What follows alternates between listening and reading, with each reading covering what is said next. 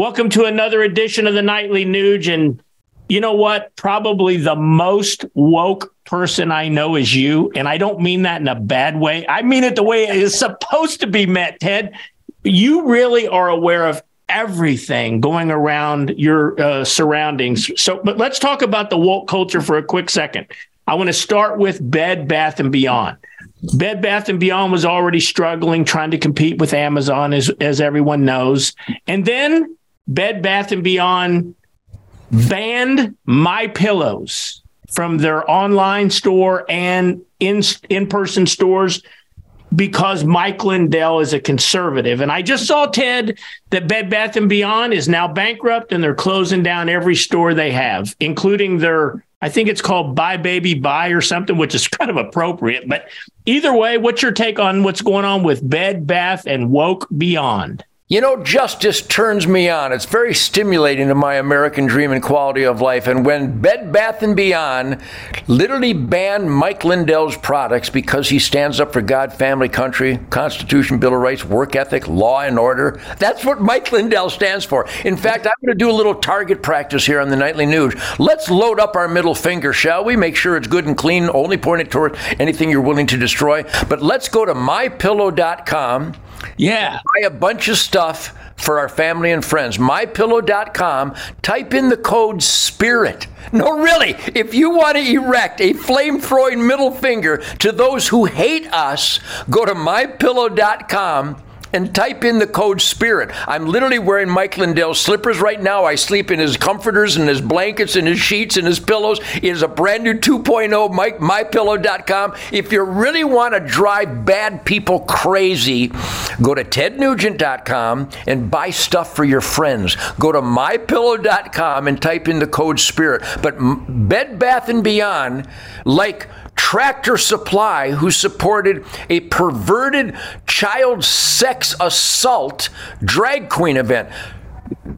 Tractor Supply, they try to project that they're about family and farming and ranching and the great outdoors.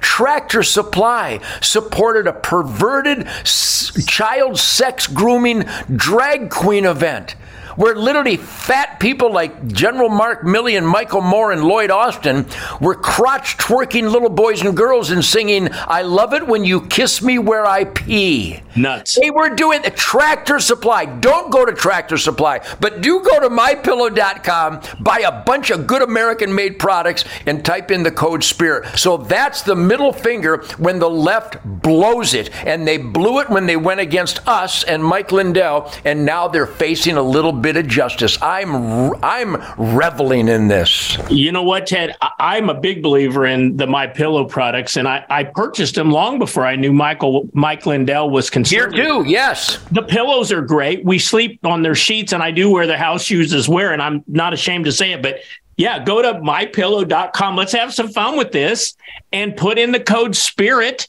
and support Mike Lindell, because I'm thinking that Bed Bath & Beyond wishes they were a little less woke when they kicked Mike out. Now, I want to talk about another topic where conservatives have had an impact. Bud Light, they came out with the tranny on the can, and their stock went down. They lost $5 or $6 billion virtually overnight.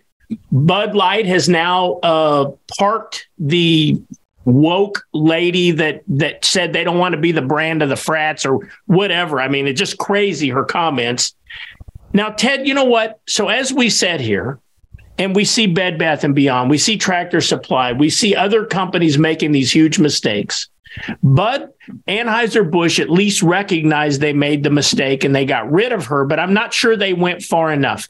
If you were the CEO or the president or the owner of one of these companies where some underling below you went rogue and started supporting trannies and drag queens and open borders or drugs or pedophilia or something other crazy, what is your advice to them? What would you do? What would Ted Nugent do if it was your company?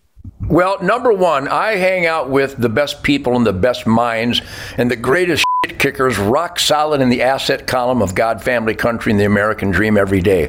I mean, I might sound like I'm somewhat intelligent once in a while, but it's only because I glean really important knowledge and information from all those around me. You mentioned before that as a bow hunter and a musician, my ultimate pursuit in life is a higher level of awareness. So my friend Ward Parker, who I communicate with on a daily basis, wrote the following, and I've been spreading it here, there, and everywhere, what I call wallpaper and carpet bomb, truth, logic, and common sense, which is what the Nightly Nuge is all about.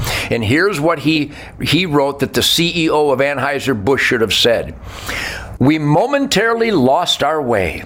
It won't happen again. If the CEO of Anheuser-Busch was sincere and he wanted to fix his brand, much like Johnson & Johnson did with Tylenol years ago when there were poisoned samples of Tylenol on the store shelves. My brother, Jeffrey Nugent, was the CEO at the time, and he orchestrated saving Tylenol. I'm not a big fan of Tylenol. I hate Johnson & Johnson, but I love my brother, Jeff. It's quite a dichotomy. So the CEO of Anheuser-Busch should say the following. We momentarily lost our way. It won't happen again. That's a promise from me, the CEO of Anheuser-Busch. Everyone associated with creating this controversy has been fired for cause. However, the buck ultimately stops with me, and I'm personally apologizing to every Bud Light beer drinker, stockholder, and all folks with wholesome values. Our customers are football fans, hunters and fishermen, people who enjoy NASCAR, who grill burgers in their backyards, work on cars, teach their kids to bow hunt, to bow their heads in prayer, who bust their ass every day to make America the shining city on a hill. These are folks, our customers, who deserve our respect and deserve an apology from me.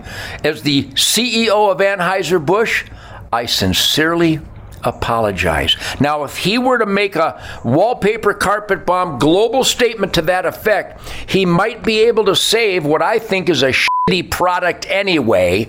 But if people are stupid enough to drink that crappy beer, then maybe he has some hint of hope somewhere that he can get those idiots back to drinking the nastiest shit you could possibly put down your gullet. Bottom line is, I've never spent a dime. Seriously, I'll be 75 years old this year. You know how much money I've spent on Anheuser-Busch products in 75 years? Zero! So I don't even play that game. But if you're stupid enough to drink that water, then the CEO might have a prayer to redeem his brand. Meanwhile, I hope he goes belly up. I think Anheuser-Busch should go the way of Bed Bath & Beyond. That's what I think. Well, Ted, I will tell you this. If the CEO of Anheuser-Busch reads that apology in public, I will, and you know me, I'm not a drinker like you, I will go buy a case of some Anheuser-Busch product and I'll go hand it out among homeless people on the street. And I will rent a Clydesdale and take it down to the border and allow those people coming across the water to use the Clydesdale so they don't get their feet wet. Yeah. Well, hey, tomorrow, Ted, I want to talk to you about Kevin Bacon. Kevin Bacon has come out with a video with his wife, and they say drag, as in drag queens, is art. Let's talk about that on the Friday Free for All tomorrow night and get your take on drag as art. Yeah. See you then. I like the dragsters as art.